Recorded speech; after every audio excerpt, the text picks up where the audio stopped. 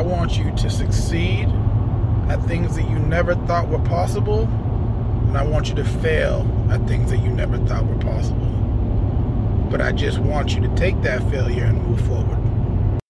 Black men are 6 times as likely as white men to be murder victims. They are 2.5 times as likely to be unemployed. They finish last in practically every socioeconomic measure from infant mortality to life expectancy. And some feel that black men in America seem almost an endangered species. It's interesting that many people perceive black men as less intelligent, less productive, more hostile than the rest of society. We thought it would be interesting to confront these stereotypes. We have with us this morning to share their insight 3 very interesting men. Ishmael, how do you feel?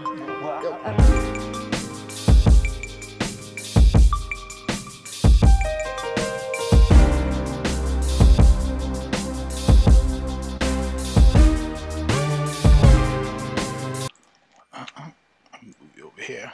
Good evening, everybody, and welcome to the Imperfect podcast. I am your host, El Ray.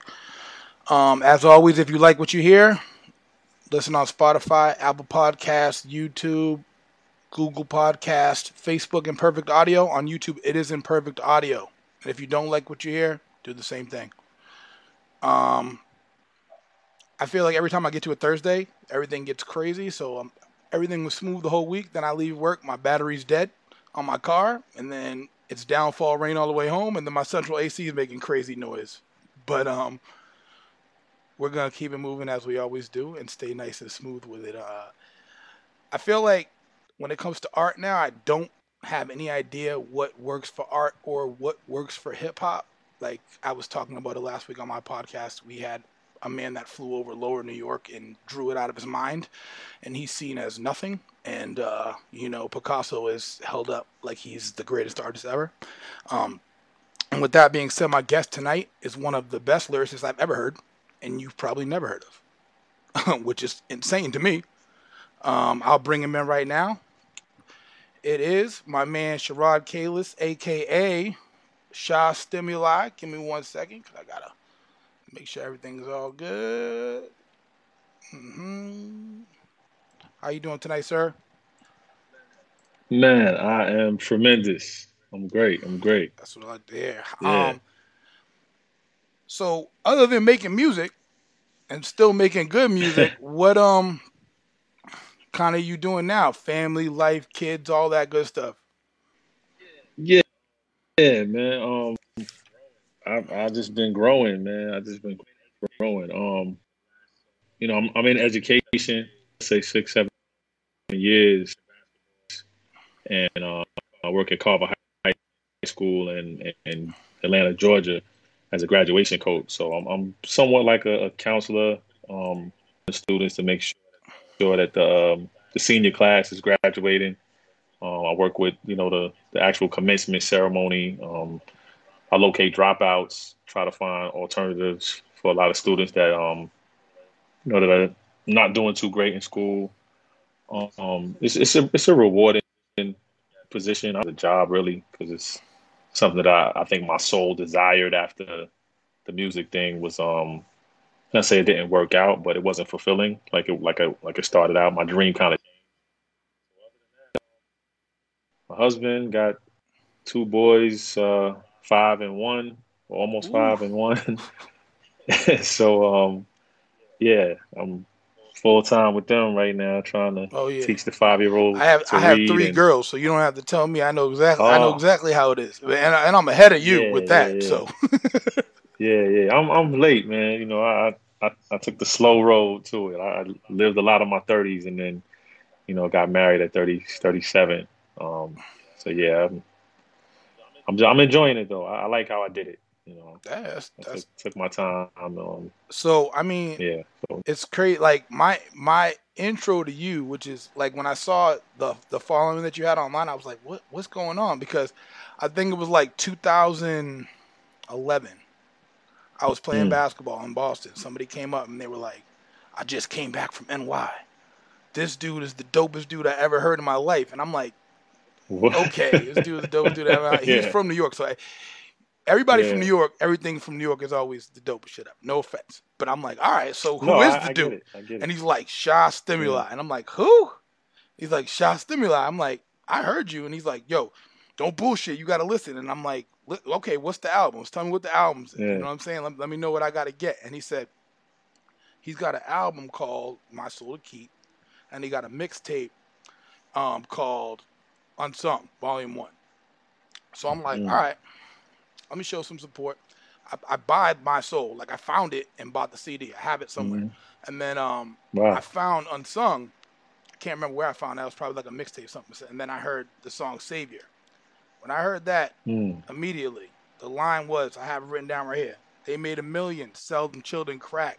I'm going to sell $1 million and then pay the children back. It was fucking over after I heard that. I was like, I have to hear everything Dope. that this dude Dope. comes out with. Everything. So anytime I ever run into something, like I got into an argument with one of my friends one time because he called me up and he was like, who's the best lyricist right now? And I was like, Sha Stimuli. And he was like, better than Jay-Z? And I was like, it's fucking not close. And he was like, Wow. so he starts talking about sales. So and I go, if we're talking about that, then it's Yeah. Eminem. I was like, but if we're talking about Right. art, there's no money that you can attach to art. You know what I'm saying? There's True. no money that you Yeah. can attach to, like I said, the guy that flies over Manhattan. There's no money that you can attach to that. There's no value that you can put on kind of what your soul is going through at the time. And me listening to your albums as you grew, it was almost like, and this is my issue with a lot of artists, that they don't grow. It's the same thing, and people get Mm. accustomed to that. And I feel like your music went with my mind as I got older. I was like, damn, that's what the fuck Mm. I'm thinking right now. That's crazy. But That's give me dope. like I know you gave me like a small walkthrough, but like a longer walkthrough Mm-hmm. of kind of how you started in music, your life before that, I see you play basketball a little bit from that part as well, to kind of where you are now. Mm-hmm. Boy, that's a lot. Let me see if I can condense the story. When I was a kid, I started rhyming like I was about 10 years old. Got into a talent show that had never written a rhyme before. My cousin Dre Knight convinced me to write a rap. It was terrible, but we won the talent show. So at 10 years old, I had this confidence that I was good, even though I sucked. My older brother, his name is Lord Digger. He was down with Master Ace Incorporated back in the Mm-hmm. 90s. So he gave me that room. Always had music early. Always had was working on beats. He did 3 joints on Biggie's first album. So I was around it a lot. I'm in Master Ace videos. I'm going to the studio, and I'm at Big when I was a kid. So music was always something I wanted to do. I wanted to pursue, and I had this dream to just be an artist.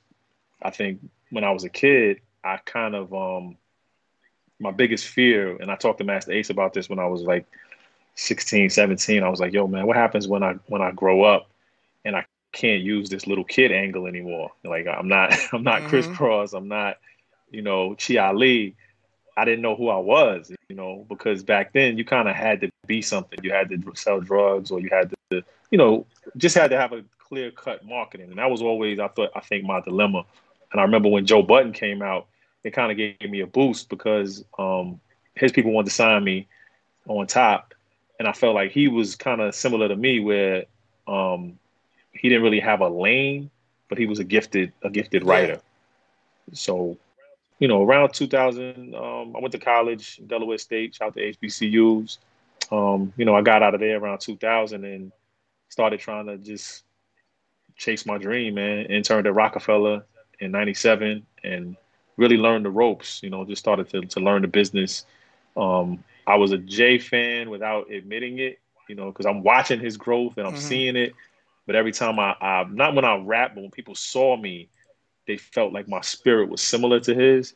So that's annoying because you're trying to create your own lane, Yep. but people are like, "Yo, son he laid back like you, he's sarcastic like you." I'm like, that's not good. Yeah, I heard, But I had a friend that they said the same. Like they were like, "Oh, you sound like AZ," and I'm like, what does that mean? Like, to me, the tone yeah, is the same, but that's more of a New York thing. But the lyrics are nowhere close. when it comes to that. Yeah. I try to, my cadence is a real different. I try to switch those up as much as possible. It's just the stuff I talk about. And it's funny because the guy I interned for with Lenny S. Years later in 2005, he signed me to Virgin Records. Okay. So that was just me. I made Unsigned Hype in the Source. From that time, from 2000, probably, it was the toughest and the best part of my career because every day was some type of triumph or challenge or show or you gaining fans. It wasn't an online thing back then. We Yeah. were we were in the streets with Uh-huh. mixtapes and we going to whether it was Mix Show Power Summit or we going to the Source Awards in Miami and we printed up these freestyle CDs and we giving them away to people. And that's how the buzz kind of started generating. And I was doing shows all the time. So I remember Lenny S brought Lala to my show, Music Soul Child. Like I started performing with a live band. It was just growth and it was exciting because I saw the future. But as I got closer and I signed that deal with Virgin Records, um, I think it was just I hit a stall. I don't know if you know the story of my career at No, all, I mean to be but honest, there's not much on there, but I feel like the way yeah, that you wrote your music, it's almost like you telling the story of your life. If most people don't hear it, but if you're listening yeah, real well, it's like, okay, let me confirm if all this really moved like that, because it really seems like your growth yeah, from that level to a man that's comfortable with himself. yeah. And I was not comfortable in '05. I remember. Um, just imagine I'm signed to Virgin Records. I'm thinking, we kind of got the building on our side.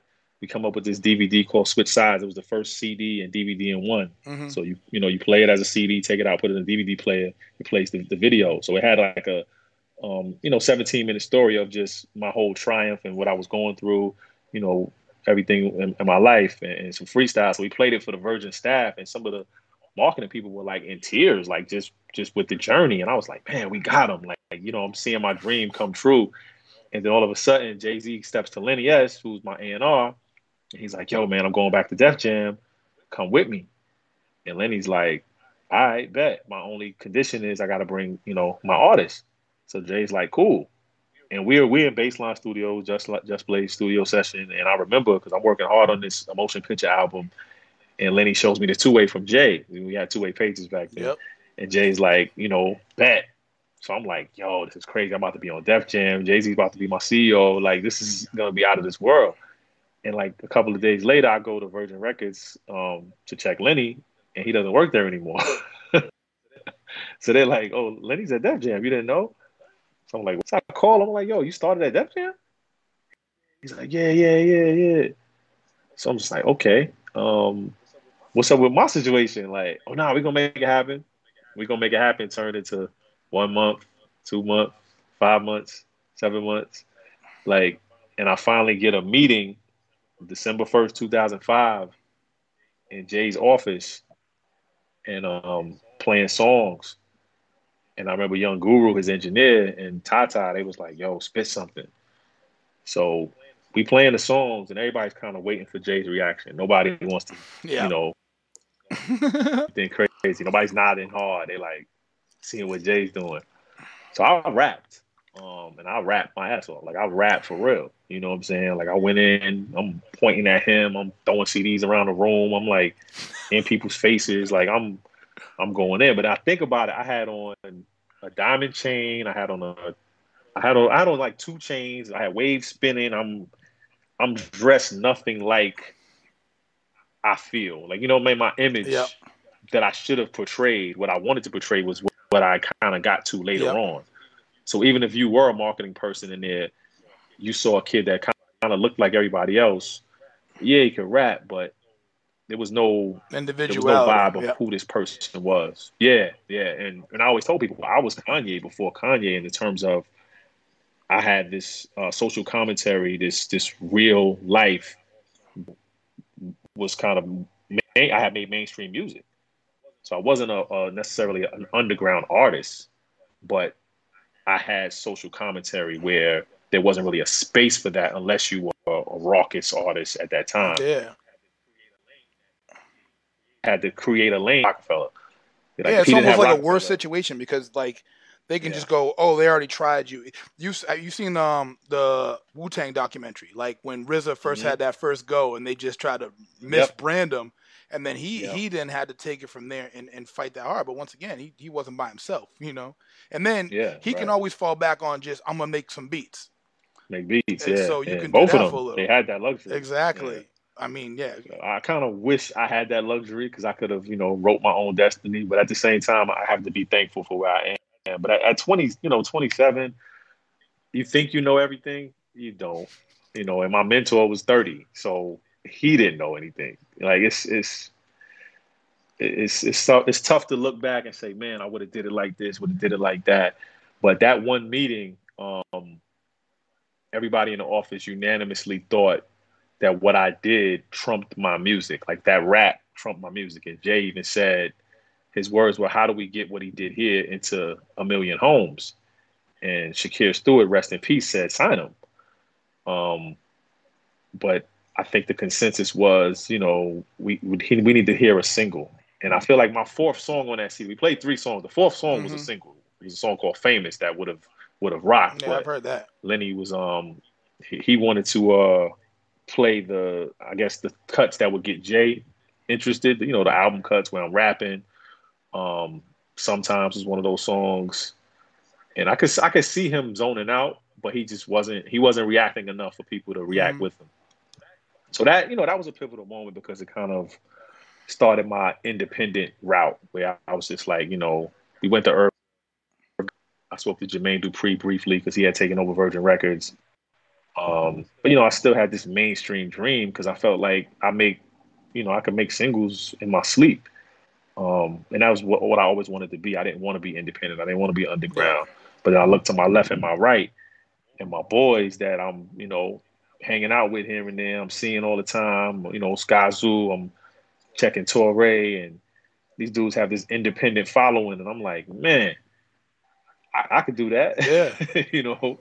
I'm talking to Sean Price, and he's like, he went from, being on Duck Down and kind of trying to get mold to being this underground independent legend, And I went to the A3C festival out here in Atlanta, and I'm with Torre, and he's selling merch. And I'm like, what the hell? Like, there's a whole nother world out here. Oh, yeah. Down south. I was telling somebody that the other day. They said that somebody in the live said, does he know that you're his biggest fan in the world? He knows. I told him. Wow. I appreciate that. Yeah, once I heard it, man, it was, and actually one of your friends on Facebook, I went to high school with him. And actually on Motion Picture, I think Jay Cardam, I went to grade school with him.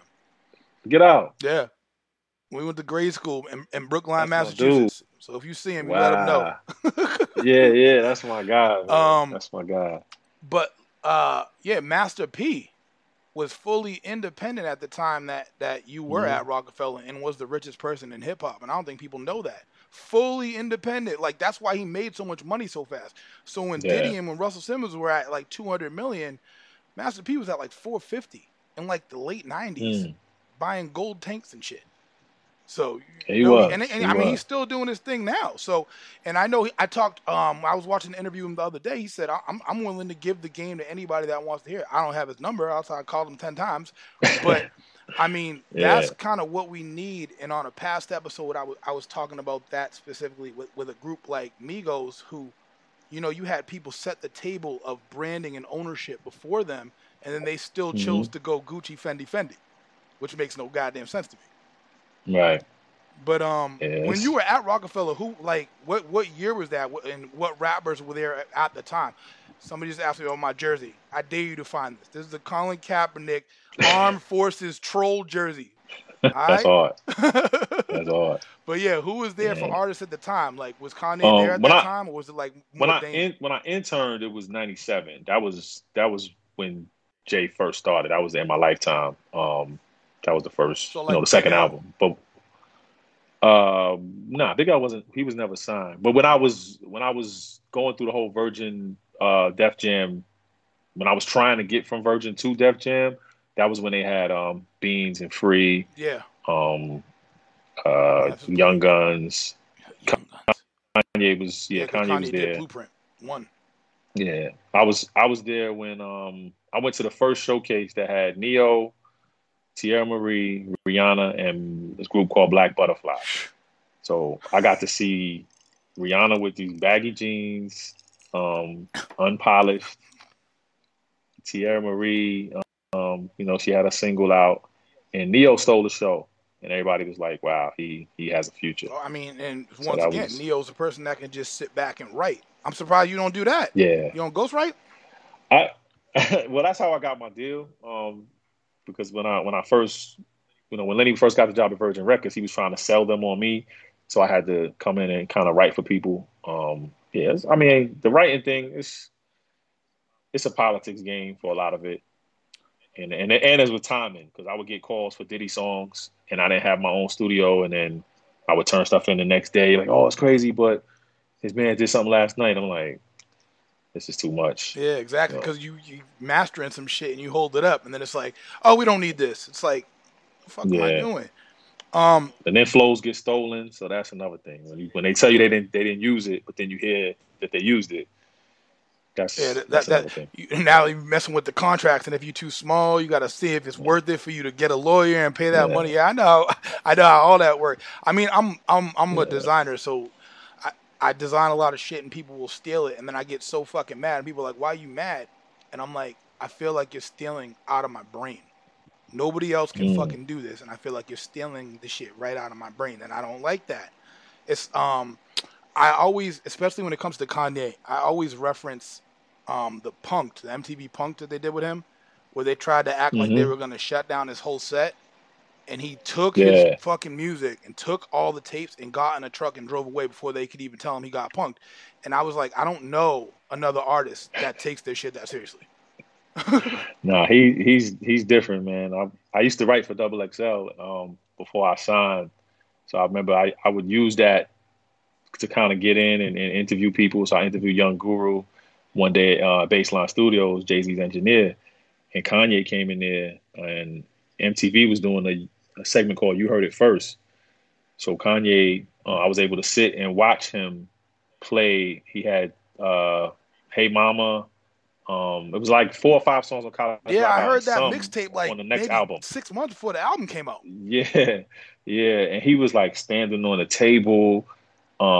He believed in his art so much, and I'm just sitting there like, oh my God. I thought this guy, I didn't know, I knew he was a producer. Like I saw his name on credits, but I was like, this guy's about to change the game. He believed in himself so much. It was inspiring. Yeah, I think it wasn't until one of those Rockefeller tours where Dame brought him out, and then Hmm. and that's how it went from there. That yeah, that because I had the original College Dropout mixtape with the real Yeah, Lauryn me Hill too. sample.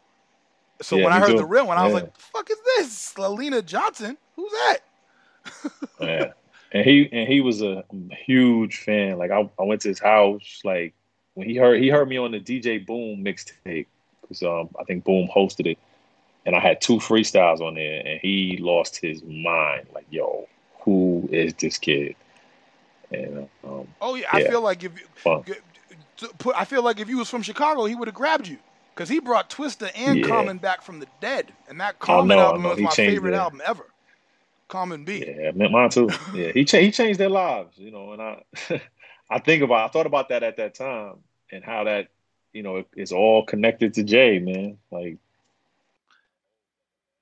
well, I feel like crazy. so it was like that Def Jam turnover was like after that whole Nas Stillmatic and the beef that he had with Nas, right? Hmm. And then Russell Simmons signed him to Yeah. Def Jam, and then he did the Dame shit, and yeah, I got that. Hmm.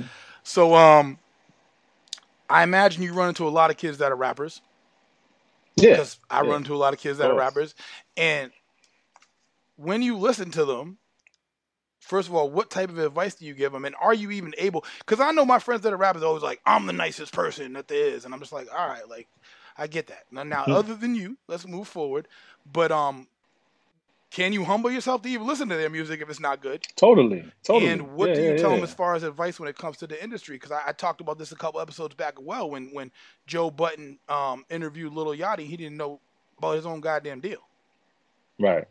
Yeah. Well, for me, a couple of years ago, I had to kind of switch up my ears because I was listening for. I'm a writer, so I'm a fan of writing. Mm-hmm. I'm a fan of writing that is awesome. Like I like when people put words together and there's multisyllabic word patterns, things like that. So I always encourage a kid to get better at writing, and I had to kind of fall back from that because they don't take the pen as serious. They just care about the melody and if the song is good. So it's never one blanket statement. If I got a kid that I'm mentoring, when he started playing me songs, his name was Baby Neil, Mm-hmm. right? And I told him, based on the content that he was sending me, I was like, you should change your name instead of the Neil to Kneel.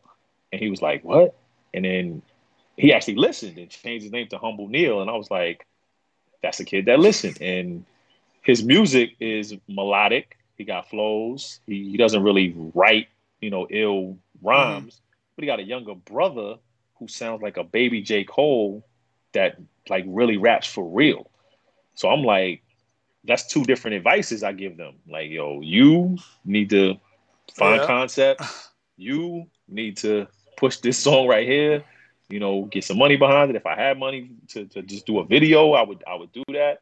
And I meet a lot of different kids with different styles. So it's never one thing. One blanket statement I do tell them is find a new effect, because auto-tune, I think, it's generic. As much as they go to it, I feel like what's going to separate you from Travis Scott, from these other guys that use it every single time. To be honest, I don't know what the fuck separates it, because when I hear it on the radio, I can't tell people apart. Like when people was like, Juice WRLD died, I was like, who's that? And then I heard the song, and I was like, I thought that was fucking 5 other people.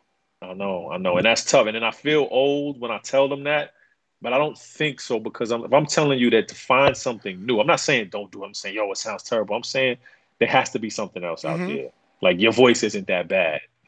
I can't tell the difference. I don't know if other people can, but when I hear people like the Baby, even though I don't love the Baby names, the Little Baby and the Baby, those guys, at least I can hear the effort in the pen, the penmanship, and that, to me, that's exciting. So I think even Little Baby song that he dropped during the protest period, I felt like, because these young kids listen, man. And I always tell them, you need different content. Like, if I see a kid and he's a cornball, but then I hear the song and he got AR-15s and sticks and ratchets, and I'm like, that's another piece of advice. I'm like, listen, man, this ain't you. And you're going to get your G card checked, and it's not going to be pretty, Yep. So the main thing I tell them is be yourself, because that's a big mistake I made, trying to find myself for many years and not being completely authentic. I didn't straight up lie, but it was hard, comfortable with who I am. I was always afraid of working a job. I think there's a lot of people that go through that, and I think there's a lot of people in the music industry like that, which is it's crazy, because the people that are listening to them tend to think some are more real than others, and they're completely wrong. And I'll actually move forward a question, because that segues into something that I always say every other episode is that one of the realest rappers that I've seen is Drake, because he never claimed to be that shit that y'all wanted to be. Yeah. And everybody's like, oh, he's soft. And I'm like, well, he never said he was shooting people with AR-15s. But everybody ain't shooting people with fucking AR-15s. I have an AR-15. I don't use the shit ever. I don't even need it. But the government better pay me if they want it. Right. But that's Florida shit. It's funny you said something about writing. That is Florida. And a lot of the arguments I get into with people, they say shit like, and in my live comments, somebody said, tell them that you hate Jay-Z. I've heard everything Jay-Z's made. Mm-hmm. It's when somebody says something like, Jay-Z doesn't need to write. Haven't you heard Lyrical Exercise? And I go, yeah, and I can tell he doesn't write. Because it's just a different version of what you hear now. It's, I'm going to say this, and I'm going to say this, and I'm going to say this. But when somebody's writing, you get Rakim. You get, okay, this is it. I can read your life. You get Common B. it's through. This is fully thought out. Everything makes sense. It's not the sound of the beats. And then when you attach them to a Guru or you attach them to a Kanye, it's like, well, Kanye has the same amount of Grammys as Quincy Jones. So I think he has something to do with this. And then, so I don't think people understand the writing aspect of it, because, you lose Def Poetry Jam and you lose what this is supposed to be. Still, one of the best verses I've ever heard is the last verse in The Message with Grandmaster Flash and Furious 5. And it holds true today. I've never heard anything like it, but that's the actual street. And I don't just mean, hey, I got a gun. I mean, your day-to-day, regular life, what you're going through in regular life. But I guess that brings you to a point of, when you hear the word lyricist, what comes to mind? Who comes to mind? I've grown to not like that word anymore because it just feels so boxy. It's like, but when I think about it, I think about just people that have the ability to craft words and people that put me in awe. When I hear Eminem or Royce, those are the Crooked Eye, Fonte. Those are the guys that when I'm listening to what the setup words and the meaning, and then how far they go with the rhyme scheme. Like a Saha. I think Royce really amazes me. His last album's ridiculous. His last two albums are ridiculous. Yeah, and the way he omits the rhyme pattern for maybe one or two bars and then goes back to it. I think that's something that's slept on, because it's not easy, And I made my last album myself on 4-bar rhyme patterns. And nobody cares. Nobody's gonna sit there and be like, "Yo, he rhymed 4 things." Like, every verse, I don't just give you 2 things that rhyme. So I gotta go for 4, and to me, that's a sign of, one, I care. It's talent, and it's just, it's meticulous. It's showing you that this is not just, I'm not just doing this. This is a craft that I'm good at, And I think that we've gotten away from that in music, to be good at something. And but those are the people that I think about. Eminem's last album, even if you don't like Eminem or you're not a fan, just the way he weaves words and the way he finds things to rhyme with each other and still make sense. Eminem is it's a thing of genius. To me. I had this conversation a couple episodes ago, and it's weird the way that you started off, because it's almost the exact same thing that I said, except I said it in the words of, when I listen to lyricists, I get amazed when I go, oh shit, I can't even say that in slow motion. I can't even repeat what was just said in a rhyme, you know what I'm saying, in my brain. And that's where I'm like, damn, that is the craziest thing ever. Somebody just asked me a question in the live that said, what do you think is more important? The content or the flow, and who do you think is the best of the two? And the best of the two is then where I'd be conceding to somebody like Jay-Z, because I feel like I said it a couple episodes ago, it's like John Legend. He's not the best singer, but the complete package is great.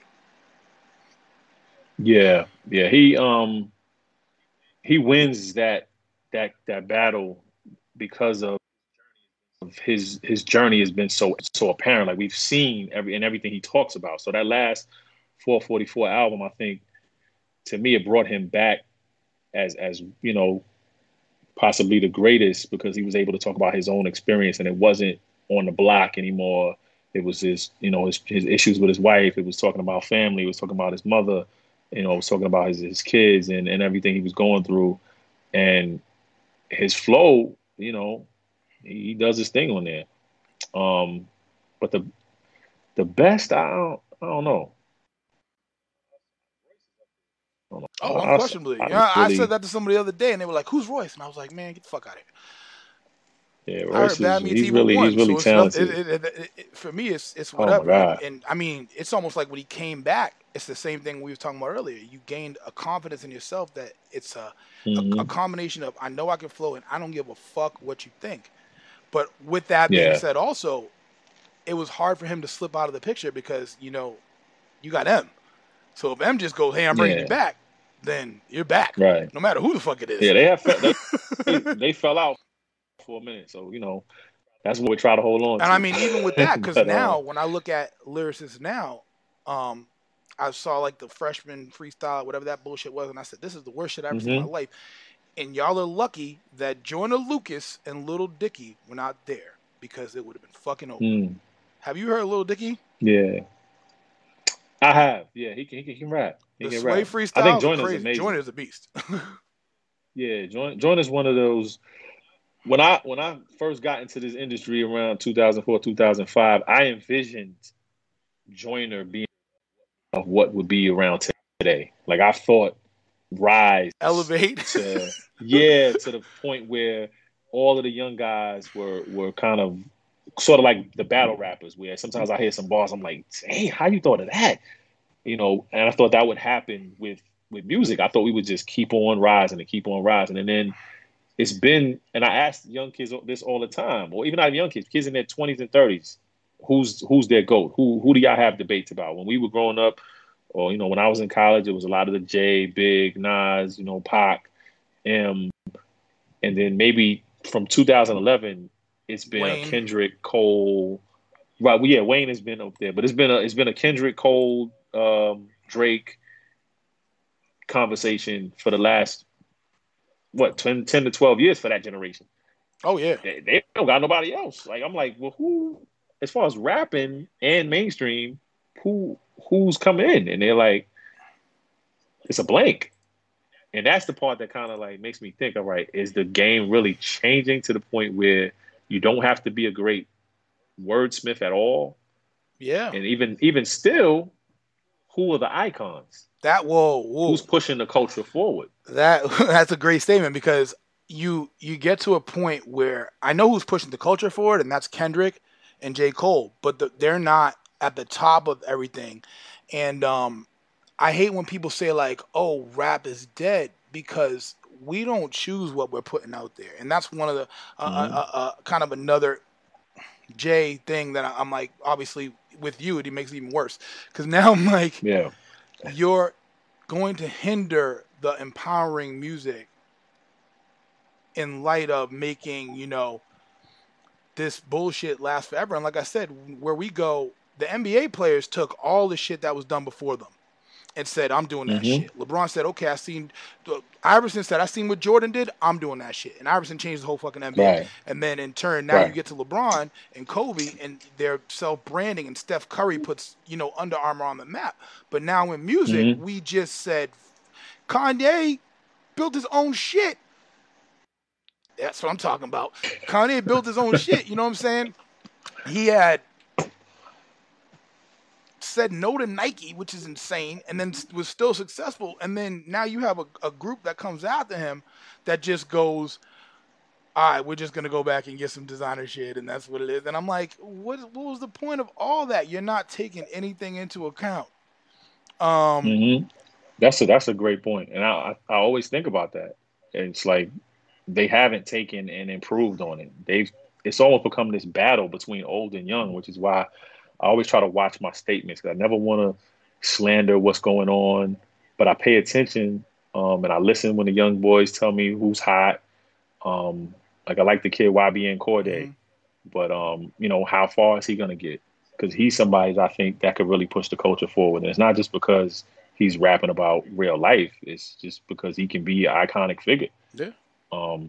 But I don't know who's like, who are they looking to? Travis Scott, Little Baby? Like, I don't know. I'm done with Travis Scott, and it was something as simple as this. I was watching the episode of The Shop with LeBron, and they were telling LeBron was like, why are we even worried about getting the Grammys? Why don't we just start our own shit? That's what LeBron said. And Travis Scott was like, nah, because we still do aspire to get. And this was the only thing he said the whole fucking episode. He wasn't saying anything, and he kind of chimed in to talk about how important the Grammys were to him. And I'm like, you're not getting it. You're really not getting it. And if you're not getting it, you're so far behind the idea of what it is. And all of them are like that. All of that mindset is like that. I think the Lil Yachty shit where he went on one of the shows in New York and was like, I'm not going to rap on any old shit. The difference with Lil Yachty is that he knows his shit sucks and he said it and he's just like, listen, I was rapping in my room and I make money. So whatever. That's fine. I respect all that if that is what it is. The problem is now when somebody takes that shit and calls Tekashi 6ix9ine shit hip hop, and I'm like, no, give that shit another name. Give that shit another genre, because that's not what it is, and I can't deal with that. But I guess we'll move forward into some mentoring type stuff. You got something to say? No, I was just thinking when you mentioned Kendrick Cole and Drake, all of those guys are in their 30s now, and it just makes me think about the icons that I looked up to when I was in my 20s. They were still in their 20s, or even when I was a teen. Like, these guys were young, and it wasn't just because of the music. It was what they said.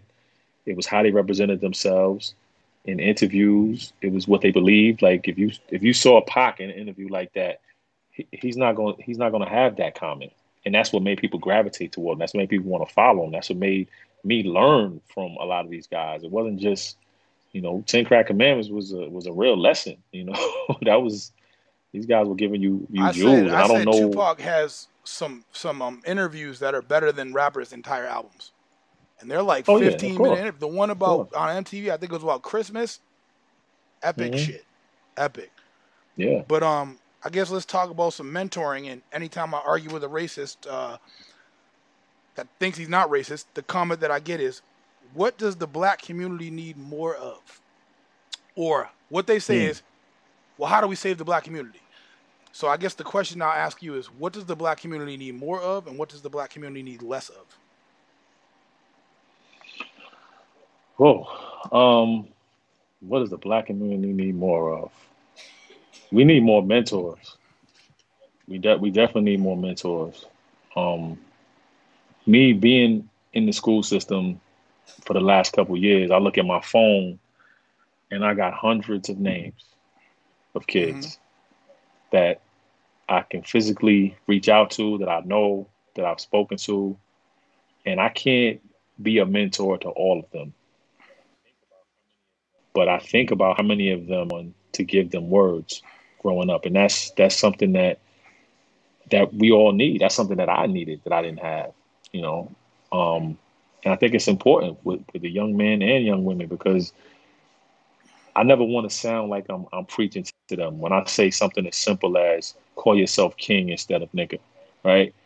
That may sound corny to them, but if there's a mentor group, a bunch of guys saying the same message, and they're hearing it over and over, and they're hearing us address each other in a certain way, and we have our pants up, it changes the way they view themselves. Yeah, that we need, because we're out here shooting each other, joining gangs to feel like we belong somewhere. Women are looking at being an Instagram model as a career choice now. I had some of my students reach out to me today and ask me how much I charge for Instagram promo. And these, they're not girls that are, going to show themselves online, but the mentality is that this is a viable option for me to use the platform to make money. It's not a bad thing, but we all need mentorship. It's just something that's needed, along with counseling. We need that. A lot of us need therapy. Oh yeah. Most of us need therapy, but it's taboo in the black community. It's something that we don't talk about, but it's something that's definitely needed.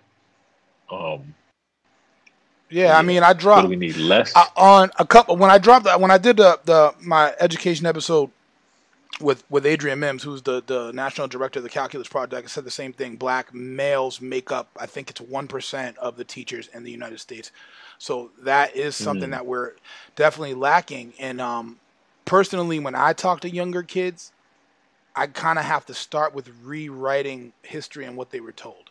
So if somebody tells you history started as slavery, you think you're better than slavery now. Like, oh, I got a gold chain. I'm better than slavery, so I'm good. But if I tell you that the richest man in the history of Earth was an African black man, that's a lot different. Because now you ain't doing that well. Nobody's doing that well.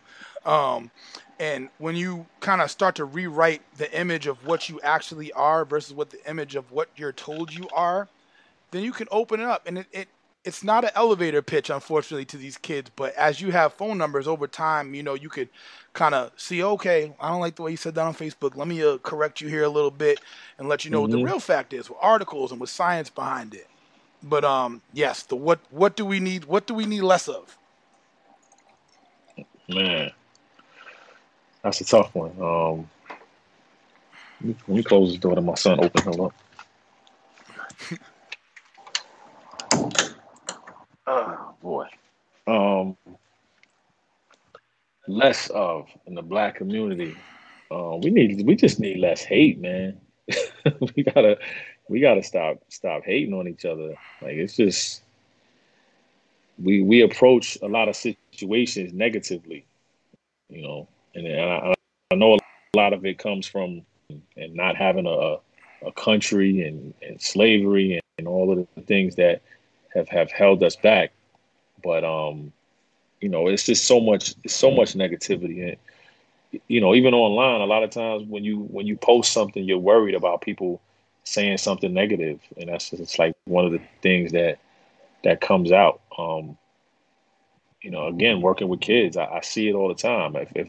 If I stand up in front of a group of youngsters, I think one of my biggest fears is that somebody's gonna say something out loud that's gonna be negative, and that's just how they wake up. They go through things and they wear it. You know, Mm-hmm. um, just a lot of tough stuff that kids are going through. Man. I always think about the youth and the next generation. Oh, unquestionably. I mean, where we're Yeah. at now, without question. So when you like, do kids ask you specifically about kind of what's going on now, and by that I mean like the Black Lives Matter movement, and what do you tell them as far as that? Um. No, not really. Kids aren't. They don't really ask about stuff like that. You know, I've seen some kids, protest and get out there and march and walk, but a lot of kids, um, they're oblivious, man. They just.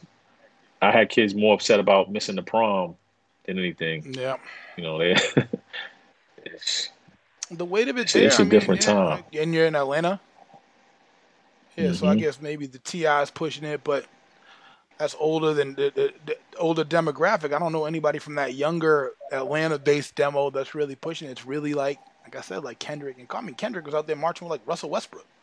Even Kanye was Yeah. marching. So, Man, and I work across the street from where Rayshard Brooks, the guy yep. got killed at the Wendy's. Hmm. Yeah, my school's across the street, and they burned that Wendy's down that we were going to every week.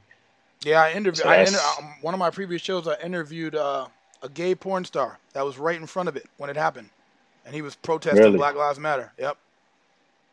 And he wow. actually had it on his Facebook Live, and I was like, "Yeah, you want to be on the?" And we did a whole podcast episode. And the next day he was in D.C. in front of somebody ripping a monument down. So it's Mm, crazy that it doesn't take on a life of its own. But I guess, have you seen Queen and Slim? I haven't Ooh, watched it yet. great. Is it It's good? absolutely great. And it wasn't down on my paper, but it's just something I was thinking about. Definitely watch Hmm. it because it's very, very powerful. In terms of misinterpreting the impact, as well as joining kind of the following, because you got some people that misinterpret it and they're looters, and then you got people that know what everything's about. And somebody asked me, okay, why are they looting their own neighborhood? And my immediate answer was because that's all they fucking know. Yeah. What do you think they're gonna go to the Yeah. courthouse? No, they're gonna walk fucking 5 feet and blow some shit up right there Yeah. because that is what it is. And then, contrary to what you believe, black people don't own the shit in black neighborhoods. I know you think they do, but they don't. True. A lot more down True. south. There's a lot more black ownership down south, but up north, we don't own shit. Mm. Um, Yeah. That's real. what That's real. advice would you give your 18-year-old self? Whew, man.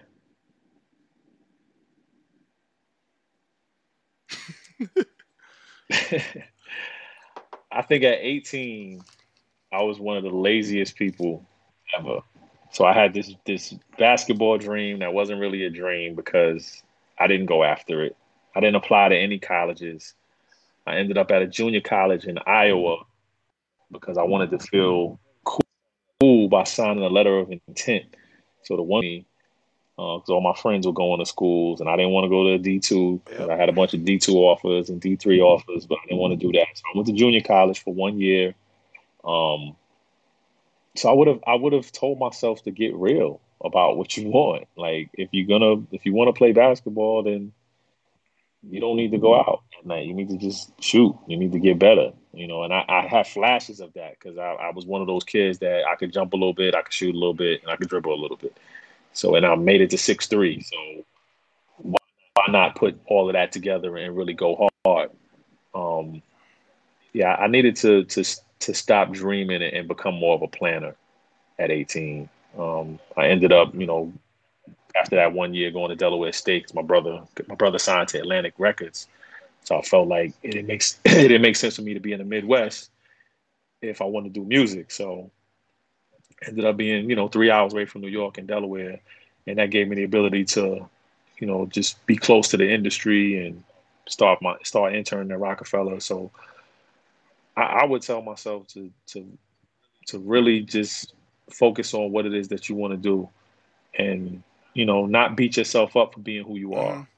Because I think I did that a lot. I was so concerned with what I wasn't, with not being a tough guy or not being a drug dealer or um, the things that I thought would make me a viable person that people wanted to follow and be around.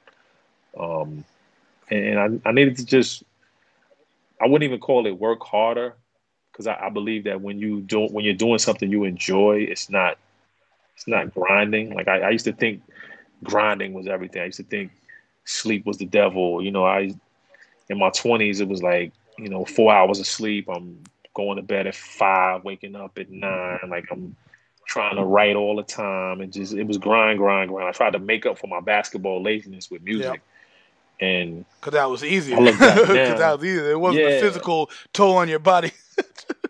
right. But I made it. I made myself in this boot camp where if I'm not writing, I'm rehearsing. If I'm not rehearsing, I'm remembering. Like I'm always working on something, trying to train my brain to just improve and come up with different weird, crazy concepts. And that was my thing. Um, and I don't look down on that, but I'm thinking about how much life I missed out on just focusing on the wrong part of the game. you know, I should have just really thought about who the hell am I For sure. and what's gonna make people care. The You know. even so one of my friends called me the other day. He's an Olympic athlete. Well, he was an Olympic athlete, and I had 10 years ago started an event in Costa Rica that teaches health and wellness to kids, and of course, you know how it is. Like you tell your boys in the beginning, "Yo, I'm about to do this," and everybody's like, "Yeah, all right, all right, all right," Hmm. and then you know, you do it, and then they see what it looks like after been doing it for 4 years, and oh shit. And the question he asked me was, "How did you do that? Like, how did you do the event? Because I want to start my own track meet." And I Hmm. said, "I failed, and you need to Hmm. be content with failing. You need to be ready to fail and to learn from that failure. But you're so used to winning that you feel like it's going to hurt you so bad to fail." And when I talk to Hmm. young men, I always tell them when they have an idea, "I'm going to do this. I'm going to start a t-shirt company. I'm going to start this company." I go, "Okay, that's fine. This is what you got to do it. And I want you to fail at the shit or succeed at the shit. Because when you go halfway Hmm. and you see a million motherfuckers, I know Randy Moss 30 for 30 said there's always going to be people standing out by this 7-Eleven telling you that Yep. I was almost there, but they never took a fucking step in the door. You wasn't almost there. You just telling yourself you was almost there because you never failed or succeeded." That's the best advice you can give somebody, and that's kind of like when I chose the name Stimuli. People ask me why did you choose that name, and I said I wanted to provoke some type of reaction. Like I wanted to get a response.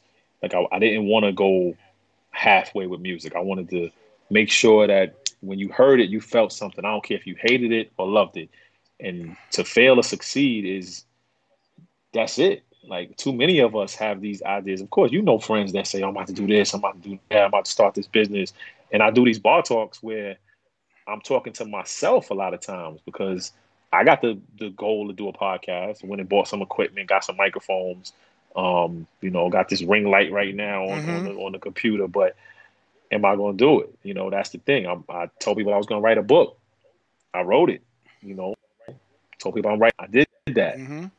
And Strong Words for the Week is coming out. That's the book. I said that. Strong Words for the Week. Yeah. That sounds dope. I actually started writing a book, and then I had to get the podcast to start clearing my mind because I was getting too bogged down on my mind. But it's funny you said that because I think a couple episodes back I said the same shit. If you're gonna do a podcast, do it. This is, like I said, this is a fucking $40 webcam, and this is an Xbox headset that's $16, and I still got good audio. So everybody's freaking out and thinking they got to have the best possible thing. And I think that's a big thing with music too. It's like everybody, it's not mixed down, it's not mastered yet. And I'm like, man, if it's there, it's fucking there. I know it's there. I can hear the passion. I can hear everything that's in it. Do you personally have a story where you felt that you kind of, and I know you said you have a lot of numbers in your phone, so I imagine you do, change somebody's life, like that you knew, like, damn, they're going bad, and you kind of intervened and changed everything around? I mean, there's a lot of people that, I can't say a lot, but over the years, every year I probably get a social media message that says, I was feeling this way, I heard this song, and it changed everything. And to me, I always tell people, I used to care about views and numbers, but when I get one of those messages, it trumps everything. Because I have the ability to respond because I don't have hundreds of thousands of followers. So that's very important to me, and I feel really good about that. But I got into education because of those messages. When I get them, I'm like, man, I wish I could know this person, right? And I remember talking to J. Cole one day because he happened to be in a neighborhood of my school, and one of my students was like, "We just saw J. Cole down the block." I was like, "We ain't seen no J. Cole down the block." So I wasn't stunting, but I texted him. I was like, "Yo, you buy a car by high school by any chance?"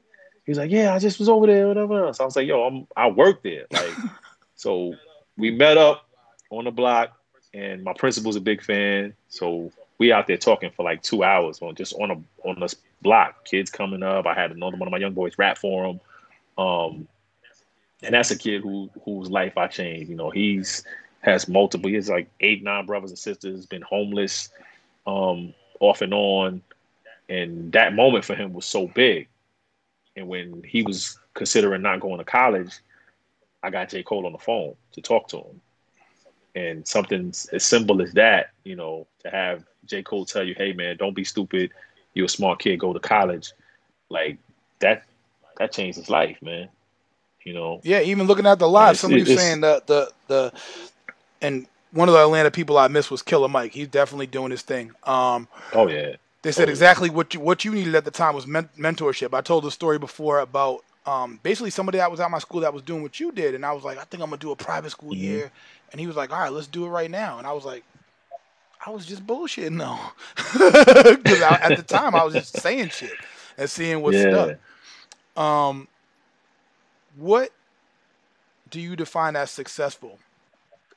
When you were younger, at 18, versus now? You mean like what did I? So when you were 18, what did you see as successful? Yeah. And then what do you see as successful now? At 18, I lived in New York. So from 18 to about 30, the success image was similar because in New York, I don't know if you're familiar with the size of homes and apartments and things like that. Like I said, I'm from Boston, it's so small. It's the same shit when it comes to that price. It's small. It's expensive. So a car was success for me because I grew up in a home where my mother got into a car accident when I was 5, so she couldn't drive because she couldn't turn her neck. So we didn't grow up in a house with a car after my father left. So that was something as simple as that. I wanted to be able to drive places, my own place. Having an apartment. I didn't care if it was a box. That was something I wanted. I really wanted independence.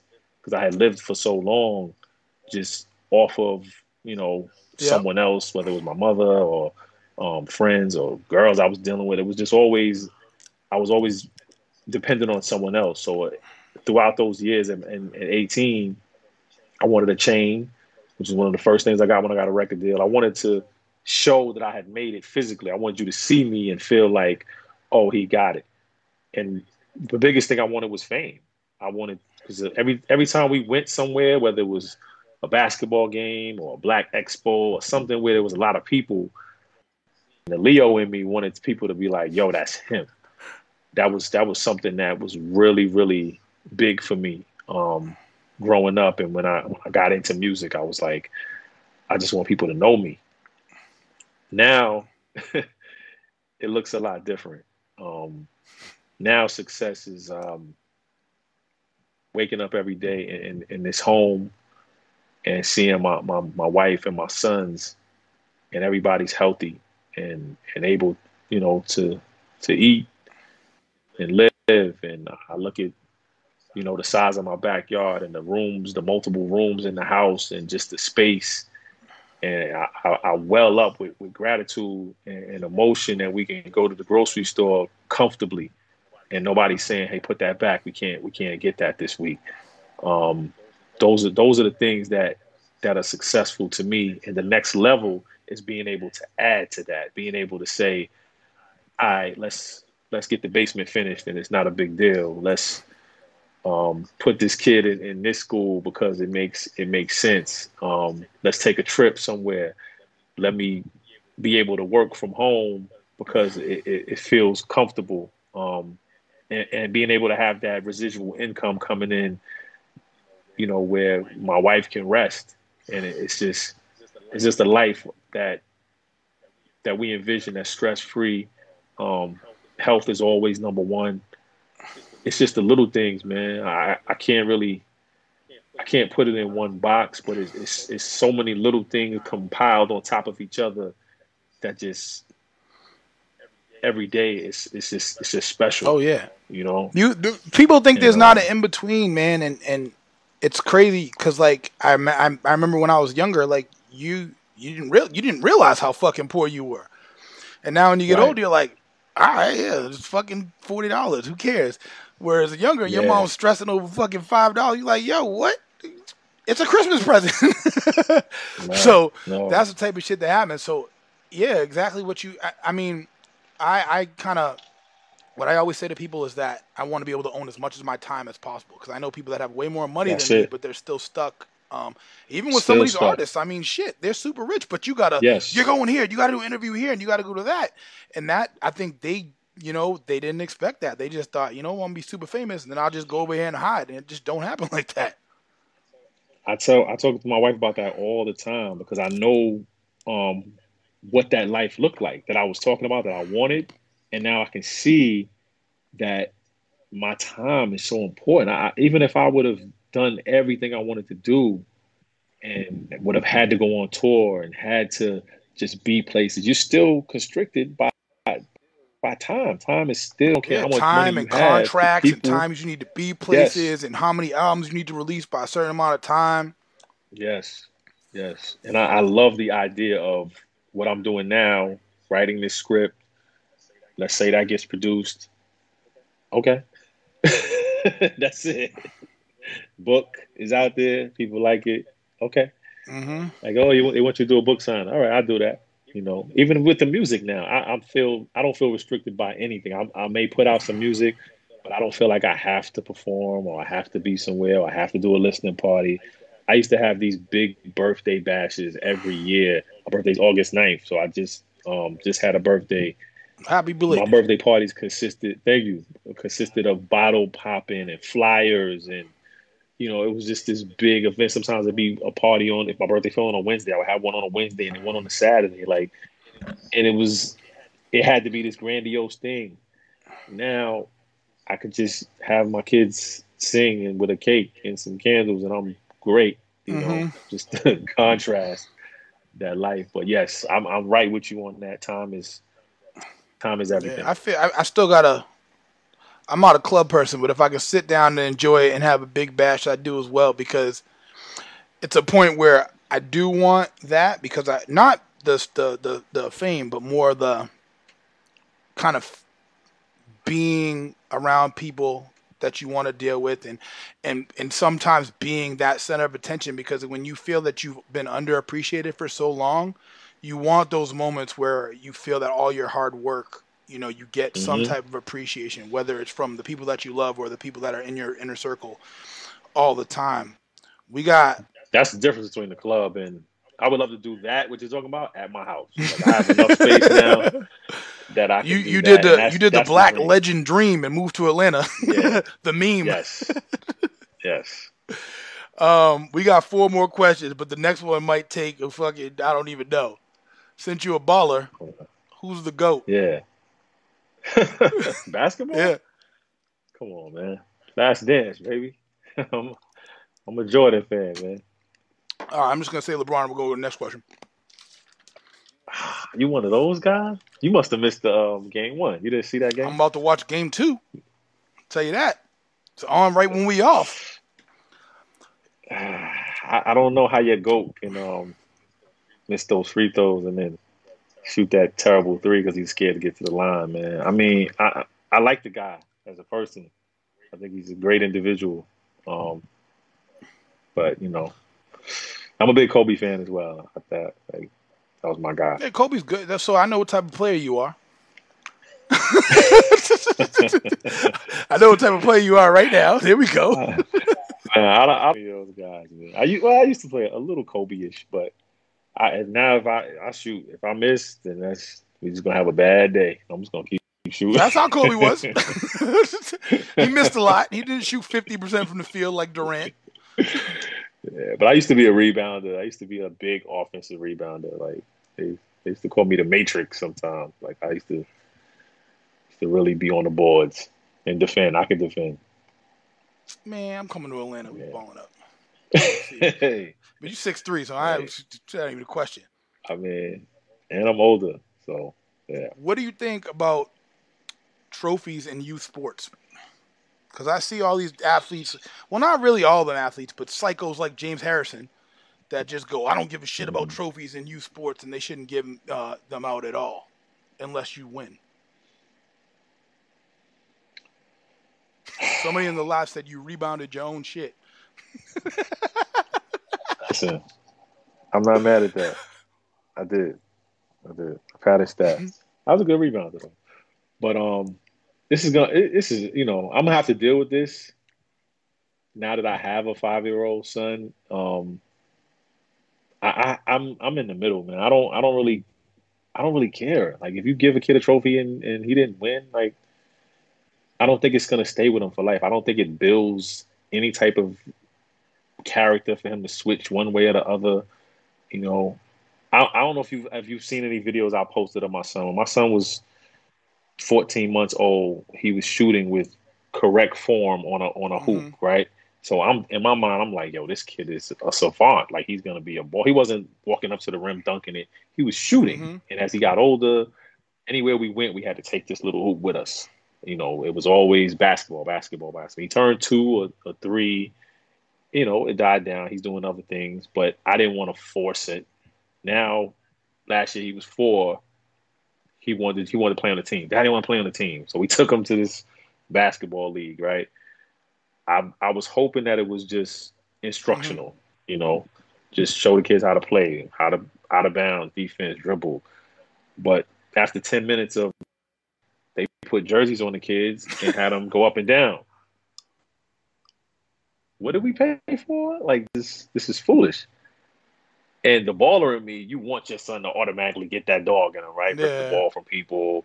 It was one kid there with cuts in his arms, knocking everybody down, making layups. I say all that to say, I watched my son look up at the scoreboard at the numbers counting down, pointing at them. And anytime they gave him the ball, he gave it right back. And I had to take myself away and be like, you know what? This is not who he's going to be for the rest of his life. Like he's 4.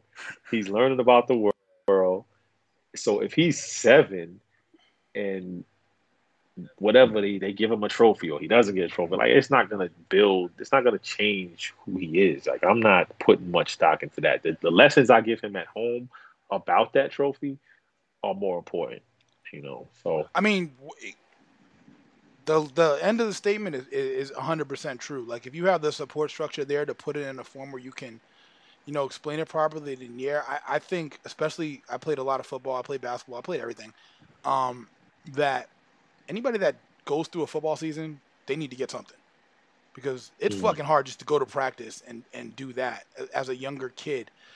You can have a bigger trophy for somebody that wins, but there should be a sense of accomplishment, especially going forward into a time where people aren't getting up and doing shit at all. You know what I'm saying? So just you doing it should be a sense of accomplishment to it yourself. And just him doing it at the time is a sense of accomplishment to himself. He might not take it in that way at 4, even with you explaining it to him. And I mean, at 4, I don't even think it was win-loss at that point. It was nothing to me. It was like, all right, what the fuck was that? Yeah. But like 9, I guess, through 11, when I was 11, I was fucking crazy. I was like, killer to the max. I don't care what it is. I'm yelling at any. Now the only thing that can make me mad is if, like, I start doing bad shit or the other team starts doing bad shit. Then I'm like, all right, and then like the refs fuck shit up, and then I'll get kicked out the game or something like that. But yeah, But if I can teach my son wins and lessons, I still want to have that dog in him. I still want him to win. But if I can teach him, hey man, there's no loss. Like you learning from this. We going to get better. Whatever happens. And then I agree. If he gets a trophy for just participating, he may not want it. I'm not gonna be mad at it. Like I'm not gonna be like, I'll be throwing this in the garbage. Like it is what it is. I'm focused on the bigger picture. Like where are you going in life? Like what are we learning from this? I feel like I don't know. I fucking completely forgot what I was gonna say. So I guess we got 2 more questions. Well, actually, it's just 1 more question. So I feel like, in my opinion, between you and Cannabis might be the 2 most underrated rappers I've ever heard in my life. Yeah. Really? I thought Cannabis gets a lot of love. Cannabis has a great independent following. I think he did an indie album that sold 250,000 copies, just indie. Actually, I'll ask you a whole other question is that why aren't these rappers independent? Like, why aren't ones that come out of a contract? Like, for instance, Drake's about to come out of a contract. Why doesn't he just go independent? You don't need to really press copies anymore. I'll do you one better. Why not sell your own music on your website? That's what I'm saying.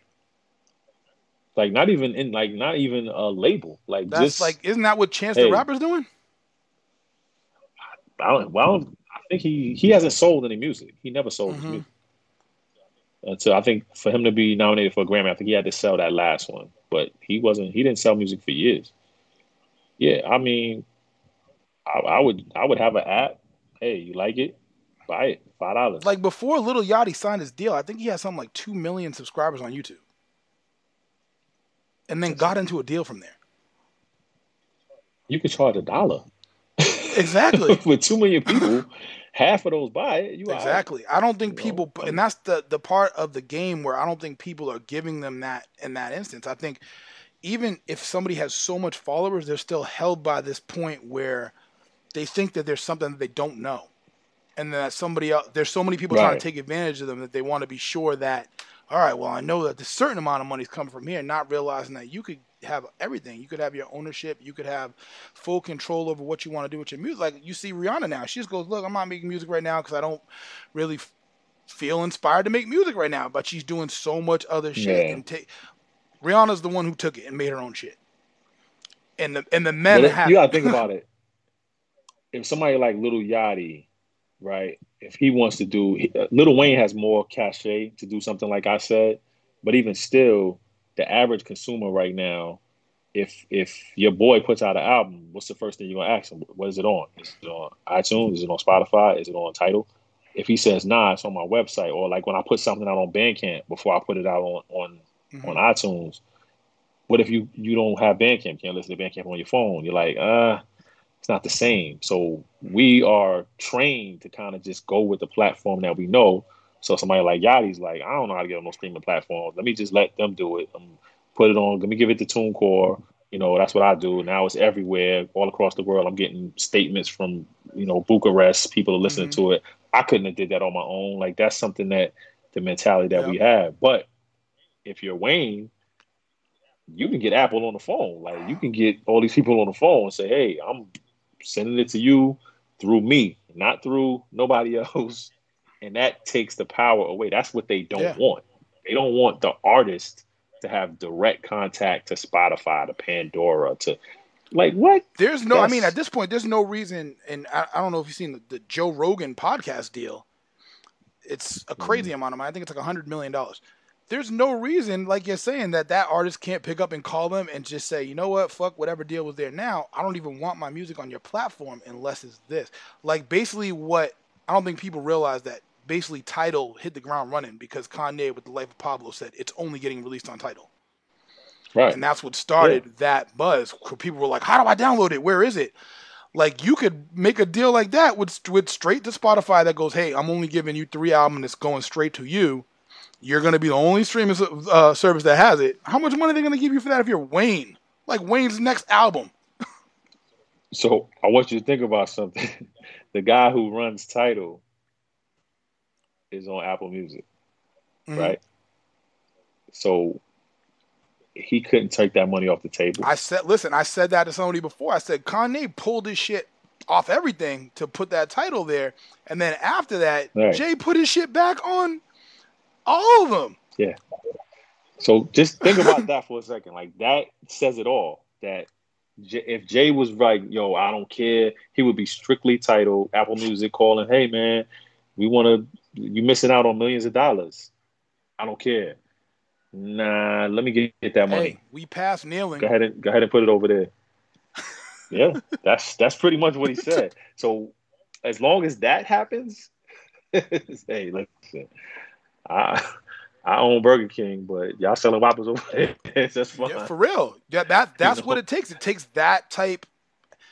Once again, and I'm gonna go into it in more detail next episode, specifically about Kanye and how he's crazy. But that level of art is what it takes to shift and change the complete industry and take the power out of their fucking hands. There was a point where people didn't know rap to the point. I don't know if you heard the way that Ice-T got signed. He just walked in and was like, I'm a rapper. You all got to sign me. And they were like, okay, well, say something. And he was like, y'all don't believe I can rap? Fuck it, I'm leaving. And they were like, you're signed. But that was a point in rap where white industry was just like, we got to get something. And then they felt that was the edge. We got to get this shit right now. But it ain't like that anymore. They have a pretty concise idea of what they want to be pushing out to people. And obviously that's not a lot of conscious, lyrical, educated people. It's not anything. It's that, and that's another thing we didn't really touch on. The content that scares me. It's not just the iconic figures and the lyricism. It's the content, man. Like, Tekashi will be all over that. This WAP song is all on your timeline. But when other people were putting out songs with a little bit of social commentary, when Lil Baby put out that song, it wasn't flooding. I don't know if it was on. I don't listen to radio like that, but I don't listen to radio. I know he did it at the BET Music Awards, but as I said in another episode, BET is not even owned by black people. So, right, yeah. What was the last? I ask people all the time. What was the last single that had some type of content? What was the last hit single on the radio that had some type of conscious content to it? Like, I have to think. Maybe J. Cole. It's got to be something. No, it's probably Kendrick. DNA. It's got to be something from Kendrick because that album, the whole album was like that. And that album was on the radio, like, where obviously Conscious To Pimp a Butterfly was like that too, but not a lot of that shit was on the radio. But his last album, a lot of the songs were on the radio, so a lot of it is in there. Yeah, his song I did all right, but they weren't. I don't know. I don't think they were like chart topping songs. I don't know. I'm not even sure. Yeah, no, definitely not. The last Conscious like top number one song, I have no fucking clue. And that's not just that. That's not just music. It's also TV. I've said before, like, it's probably Jesus Walks. It might go that. It might go far that far I'm back. not going to get into Jesus today, or else we're going to be on here for another 3 hours. Well, that song, I mean. Yeah. If I met Kanye, I'd say stop that shit right now. You said slavery was a choice, and then He you didn't went back write to it. mental slavery. What are you doing? Yeah, he didn't write it, so. Yeah. I guess the last question of the night would be, if you could put 3 of your songs in anybody's hands, who would it be, and what 3 songs would they be? That kind of defined what you are as an artist. Somebody said Nipsey. Nipsey ain't on the radio like that. He might be out there, but nah, I ain't heard that shit. Nah, ain't no hits, but he dropped some jewels. Man, I've seen the crazy thing is I would have wanted Kobe to hear my songs, man. That would have been. He would have kicked that Brian McKnight flow. I wouldn't ask him to rap. I would have wanted him to hear the songs. I would have put it in his hands. But 3 songs though, that's tough, man. It could be an album if you want. Yeah, There's songs no off rules. the Lazarus drum, I think kind of define where I am right now. Like Walk on Water, so just the title track, Lazarus. That one kind of defines where I am. It's hard to think back to the older stuff because I don't remember it. Mm-hmm. That makes sense, man. I mean, if you're a different person, then you're a different person. It just is what it is, and everybody hears it differently in their life at different points. Yeah, there's a song called Green Grass that I always still like when I hear it. I just talked about the both sides of having a job and not having a job, and then being in a relationship and not being in a relationship, and looking at the grass being green on the other side. That's something that's real human that I liked. And a lot of people gravitate towards the Good Day song that I did about the guy in a car accident. That's on that album. I don't even know if I know that album. That was on my Soda Key. Okay. Good Day. Yeah. So I did Bad Day on on Lazarus about domestic violence. Bad Day reminded me of there's a song on RZA's album, Bobby Digital. The last song on that album. It's just like that. Yeah, I remember that. Just reminded me of that song. Yeah. No, I like Bad Day. That was I like first person narratives of stuff that nobody's really touched on. So that was dope. But if I couldn't get it to Kobe, I'll probably get it to like Barack or somebody. I think to have a sit down. That'd be a good one. Shit. With him. Michelle Obama with a cheating ass podcast bringing Barack on the first episode. Hey, and then Jamel Hill got LeBron on her first episode of her show. Not on her podcast, but they started the show yesterday. Well, you can archive this because I'm gonna be somebody. You are somebody. There's no question about that. We're all somebody. And to be honest, your words are more powerful than somebody that thinks they're somebody. And you're an educator. Appreciate that. I think you're the 4th educator that I've had on. And you have to think about it. I mean, that one person you might have saved them from that song that's on the radio. Just giving them that, that real type of information of kind of what life's about. And it's not something that you hear for 4 minutes and turn off. It's a constant support structure that's there. And I feel like with a lot of the young minority youth, that's kind of what they need, a constant support structure. I didn't have the shit when I was younger, so I therefore try to offer it to everybody. Your mother tries to keep you alive. Your father's supposed to teach you financial responsibility. Everybody I knew that grew up with both their parents had great credit. I did not. I didn't even know what it was until you fucked it up, and then you have to rebuild it, and then you learn over time. So now I try to tell people, I'm going to give you this information. You can choose to take it. The information is not for you to be me. It's so you can be better than me, faster than me. For me personally, obviously Savior is the song that I came in on. I love that song. Homeless, By Any Dream Necessary. Dope. Homeless is one take, man. Gotta tell you Really? that. Yeah, working with Focus, man. We did that joint. I was thinking about that song the other day because he always talked about how when I came to his house to record it, we working on a beat. He was doing a beat right there, and I'll be writing something. I'll be like, he said it annoyed him because I never reacted to the beat. I just be like, all right, I'm ready. And then when I did the whole thing in one take, he was just like, Oh, you did he have was it. floored. He was like, yo, and I said, I messed up a line. He was like, shut up, don't touch the mic, sit down, let me mix it. So that's another one. I like that song. I like the concept, the way I came up with it. Yeah, that was a dope one. My mother was my hero, or better yet, my heroine, is one of the craziest lines I ever Yeah, heard in my life. Because it was perfect. It yeah, was like a drug segue to this statement, and I was like, "Oh my god!" yeah. It was some good lines in there. Yeah, I like that. And by any dream necessary, man. Yeah, I feel that's like that every day.